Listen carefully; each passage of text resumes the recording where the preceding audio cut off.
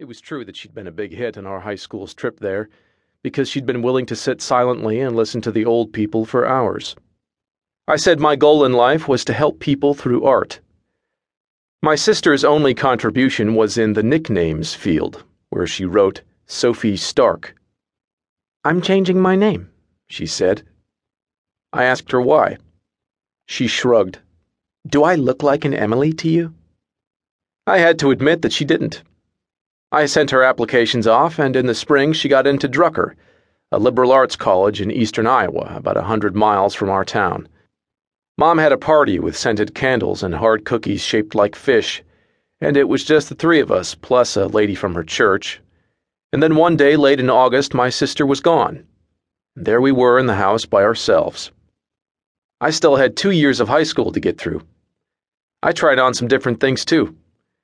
I started listening to a lot of punk music and wearing band t-shirts, and then I tried out for and managed to get on the baseball team. Both of these worked out sort of okay. No one thought I was a loser, and I made a couple of new friends.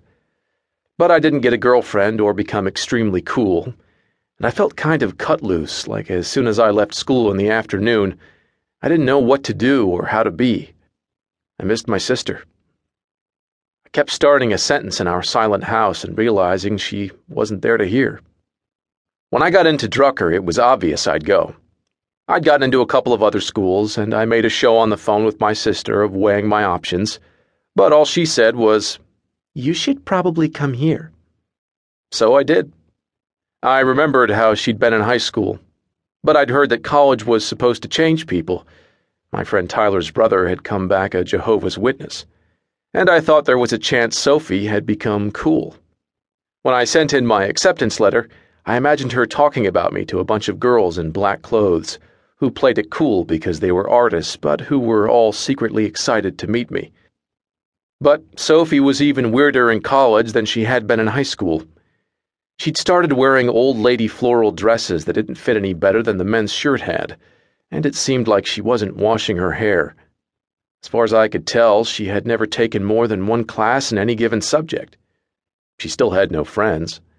Every night she came to my room and sat on my bed for hours, not talking to me, just drawing stick figures in a notebook she had. Nothing I said about my classes seemed to interest her much. I was planning to declare pre-med, so I was taking mostly science. But she perked up when I mentioned Intro to Cinematography. This was an elective I'd picked because it wasn't full, but soon it was my favorite. I'd always assumed that people who made movies just tried to make them look as much like real life as possible. But I was learning that movies make life look different. Could make time go faster or slower, make the world seem flat or deep, put a woman in red far in the background and let her draw everyone's eyes. Whenever I talked about that class, Sophie would listen really closely, and sometimes she'd write something down. It made me feel proud of myself, that I could teach her something for a change. Then, after a couple of weeks, she said, "I need a video camera." "For what?" I asked. "I'm going to make a movie about Daniel," she said. Daniel Volker was the guy my sister was in love with. He was on the basketball team and lived in an off-campus house full of jockey guys, and he looked like the star of a sci-fi movie about genetic engineering. He had a beautiful, though supposedly slightly crazy, girlfriend who was the vice president of the campus Christian Fellowship, and he routinely hooked up with equally beautiful but less wholesome girls who then cried about him in campus bars and made him famous.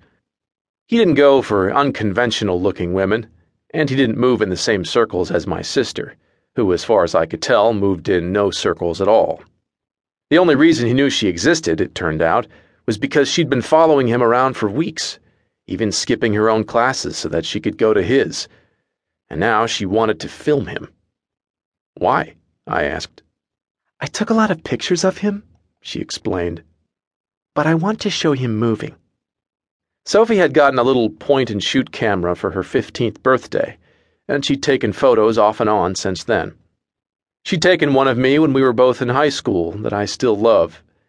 I'm sitting on our front steps eating an ice cream sandwich, and I look more like myself than I've ever looked in any mirror. A little bit angry, but a little bit hopeful, too. Like I'm looking forward to not being mad. Now she was